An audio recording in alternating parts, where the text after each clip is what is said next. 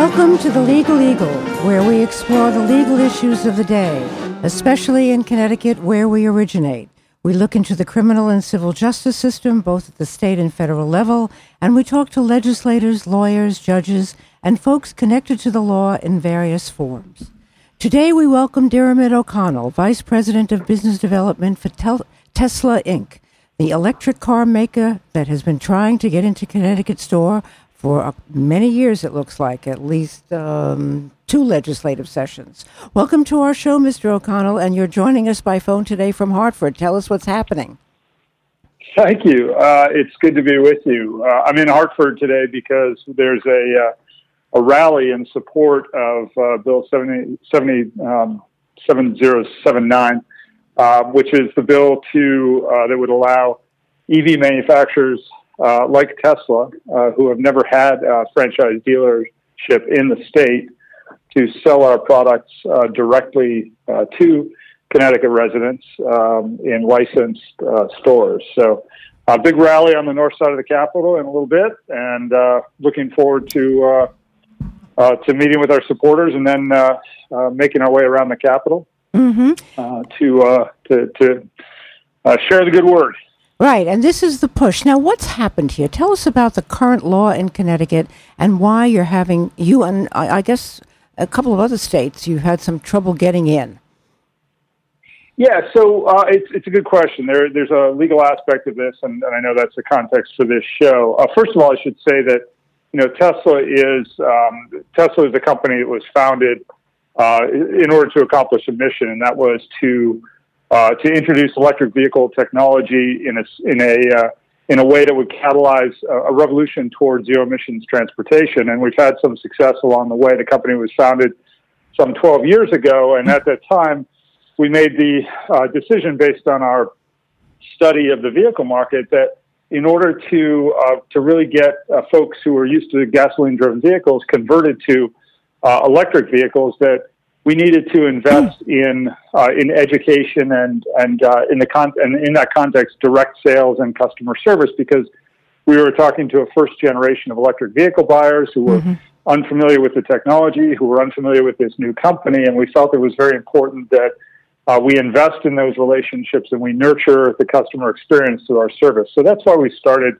with direct sales. Now, direct sales are a little bit unusual in the U.S., less so in the rest of the world. I like to say that in communist China and in socialist France, it's possible to sell cars directly, and you can do it around the world. But in a couple of unique states here in the United States, we're prohibited by law. It's worth saying that we operate licensed stores and service centers in something like 30 states right now, and we could do so in a number of others. We just don't. Those are small markets, and we don't have the right product. But in a few states, Texas, Michigan, West Virginia, and Connecticut, there are essentially laws on the books that prevent any manufacturer from selling directly to the public. Essentially, the law creates a distribution monopoly whereby only middlemen, in this case franchise dealers, are allowed to sell cars to Connecticut residents. And that's the situation that we confront. The law the body of law is the Franchise Practices Act. These are laws that were promulgated originally in the 1920s and 1930s to protect franchise dealers from having to compete with their manufacturers. So essentially to protect Smith Ford in East Hartford, the fictional Smith Ford in East Hartford, right? From a Ford Motor Company store. And that was a fair law. I would submit that that's a fair law. It prevented unfair competition with a contracted entity. So that's fair. But what's unfair is when these laws in Texas, Michigan, Connecticut, West Virginia, and a handful of other states, when they were enhanced to prevent any manufacturer from selling directly. So Tesla is a manufacturer that has never had a franchise dealership. Thus, there is no opportunity for unfair competition. And so we are essentially looking to turn back the clock here in Connecticut to the time when the Franchise Practices Act simply barred manufacturers from competing with their associated dealers in that example I just gave. So yeah, so they would say the bottom line is that we would then have the ability to sell direct to customers in Connecticut. Right. And what is the problem if you had to go via a dealership? I mean, that would probably be their argument on the other side. Yeah, their argument is flawed in a couple of different ways. One, I started with the proposition that Tesla is uniquely able to and invested in educating this new generation of electric vehicle buyers. And that is unequivocally true. A third-party dealer has a somewhat conflicted situation where most of their business is reliant on selling gasoline-driven vehicles. And so they're not necessarily in the business of promoting electric vehicles. And this behavior is borne out by several studies sponsored by, among others, Consumer Reports and the Sierra Club that suggests that when customers go into dealerships that sell both electric vehicles and gasoline vehicles, even if they come in interested in an electric vehicle, they are most often steered to a gasoline-driven vehicle. So that's one issue. The other issue is, and this is also borne out by the fact that 70% of the electric vehicles in Connecticut are Teslas, even though Connecticut residents have to drive to New York and Massachusetts in order to do their transactions and pick up their cars. The second issue is that our business model simply doesn't accommodate third party. We have the same price around the United States and frankly around the world. So there's no opportunity for a markup. You know what I find interesting about this is that when you think of new industries like Apple or Google, when they first started, they were welcomed. I mean, and why wouldn't the state welcome a new industry? I find it almost feels like restraint of trade. Oh, it is. It absolutely is restraint of trade, and there's a very good legal case that's proceeding out of Michigan that could make its way to the Supreme Court that could clarify this on a national basis. But as one senator here in Hartford said to me, can you imagine if the typewriter industry had to sell through franchise dealerships back in the day? Where would the Connecticut economy be? Typewriters having been a novel technology back in the day. So, yeah, absolutely. This is a restraint on a free market actor, Tesla, to make a decision about what is the best way to proceed to market. I mean, let's face facts. General Motors and Ford and Chrysler weren't forced to sell through middleman franchises back when they started their businesses. They made a choice. And Tesla simply seeks to exercise that choice as well. But more importantly, we want to make it easier for Connecticut residents to buy our product. I mean, currently they have to drive to Massachusetts or New York in order to acquire our product. And I think that's fundamentally unfair to Connecticut residents, and it's a right that they're essentially denied.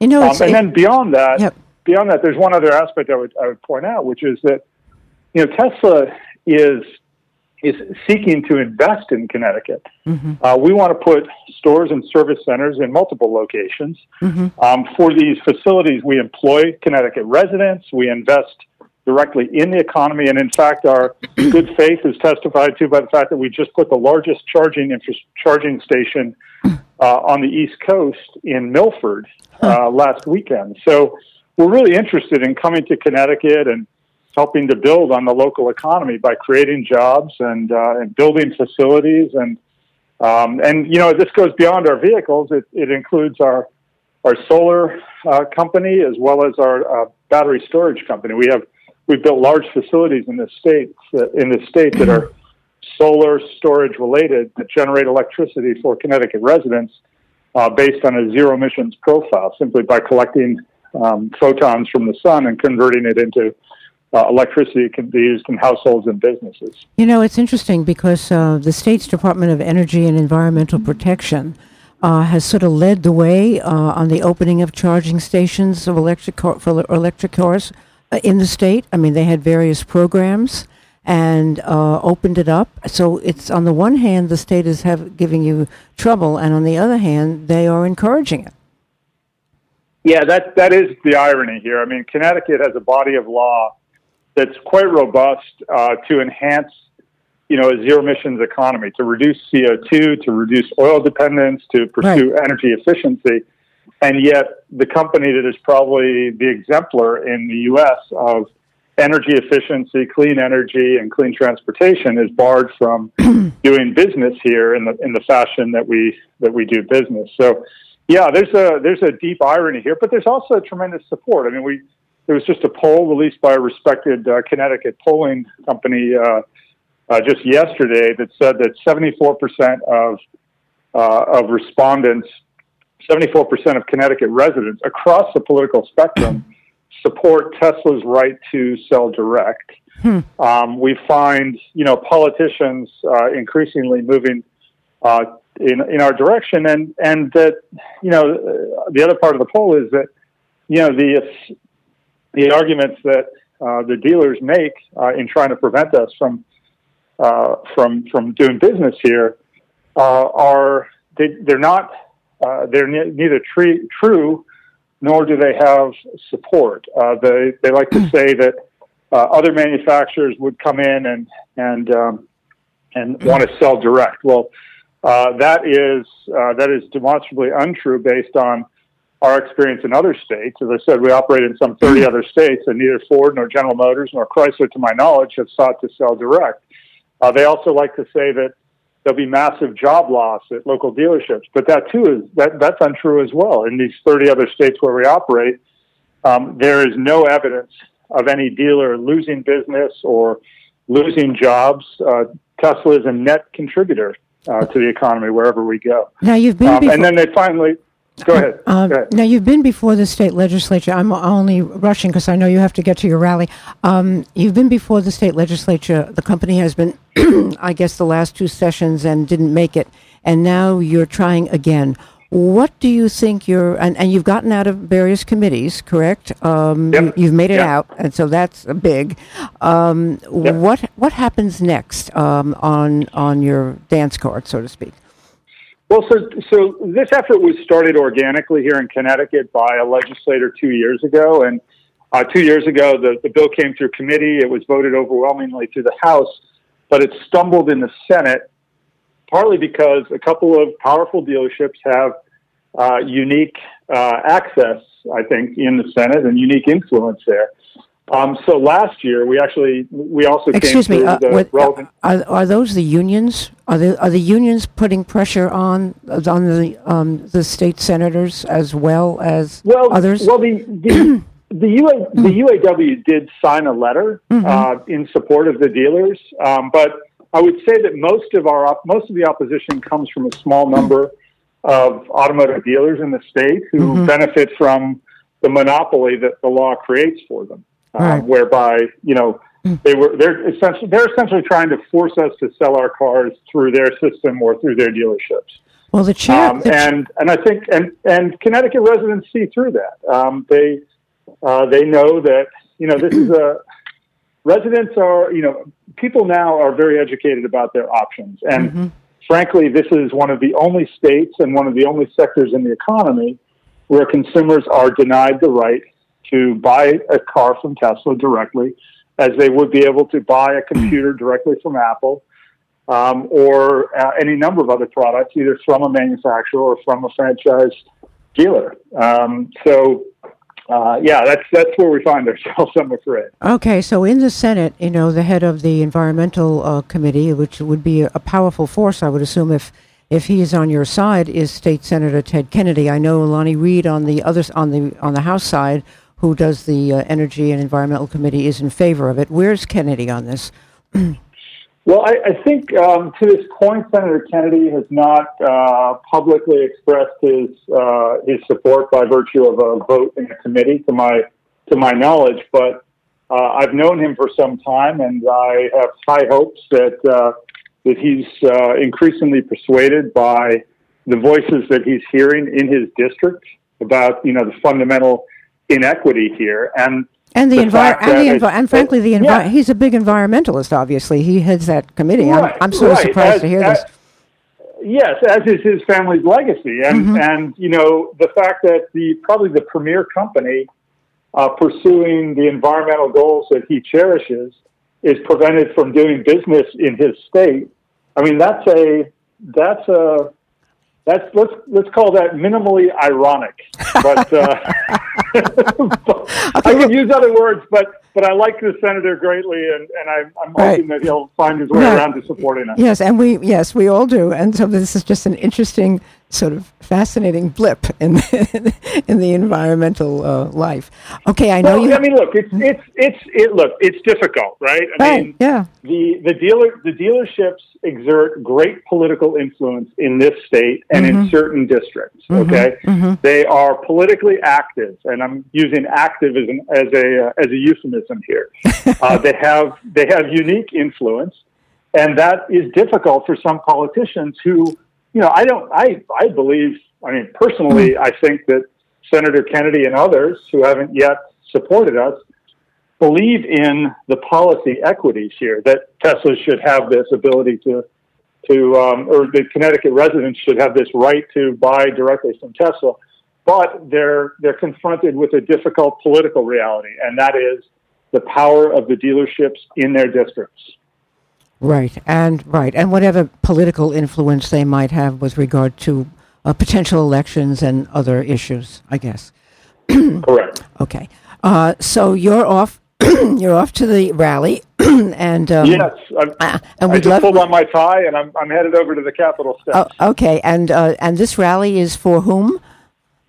This rally is in support of the bill. In support of the bill. Okay, got it. Yeah, correct. Which we are, as you noted, it's gone through both the Transportation and Finance committees, and the next logical step is for the bill to be heard on the House floor. Okay, so that's what we're moving toward. You're moving toward that, yes, right, because the session will eventually end.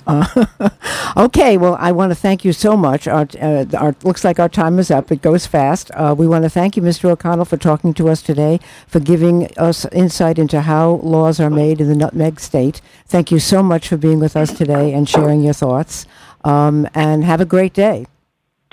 Thank you very much. I appreciate your time and your listeners' interest. Thank you. Bye-bye. Bye-bye. And our listeners can go to newhavenindependent.org website to get a podcast of this broadcast and to listen to the wide variety of shows that the station is producing each day. We thank you for joining us.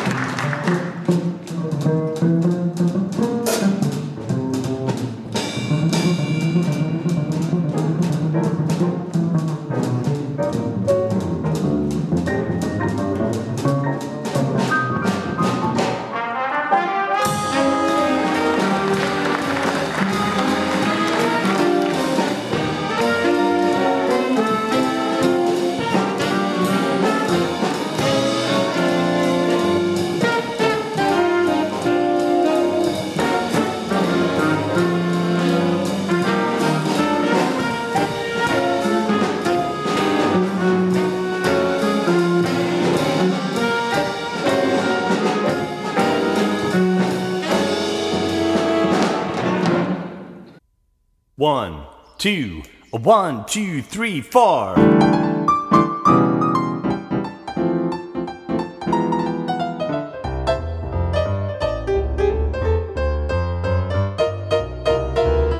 She hates depositions that start before noon, and she doesn't like trials unless they're in June. She thinks most judges are just big buffoons. That's why the lawyer is a champ. She won't take on clients who can't pay their bills, and looks down on colleagues who only draft wills. She'd never be caught in court in less than 4-inch high heels. That's why the lawyer is a champ. She likes it when witnesses cry on the stand. Strike up the band. She's cool, no fool. She hates discovery, won't touch a bait stamp. That's why the lawyer is a champ. Hey!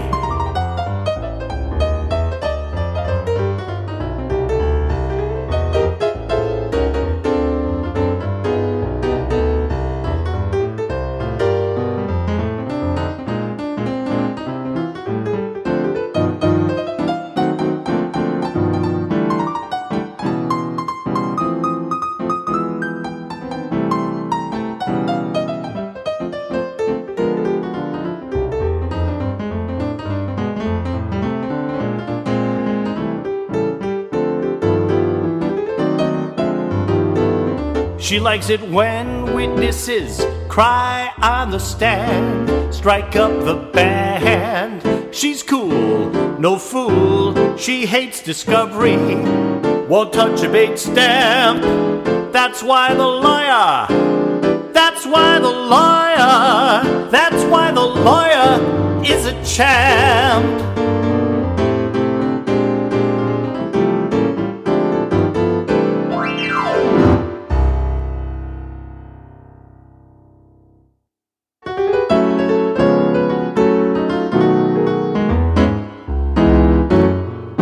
Got the judge on a string wrapped around my finger. She'll do anything that I please. What a court, what a case, I can't lose.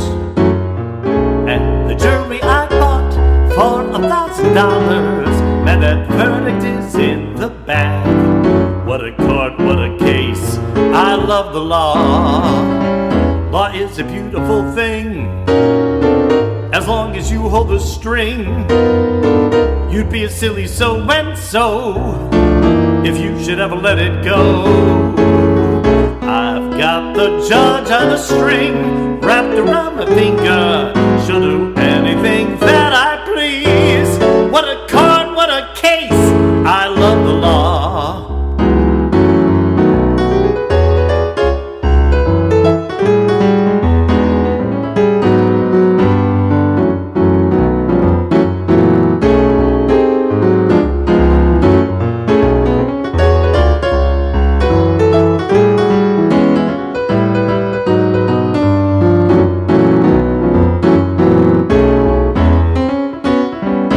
Is a beautiful thing. As long as you hold the string, you'd be a silly so-and-so if you should ever let it go.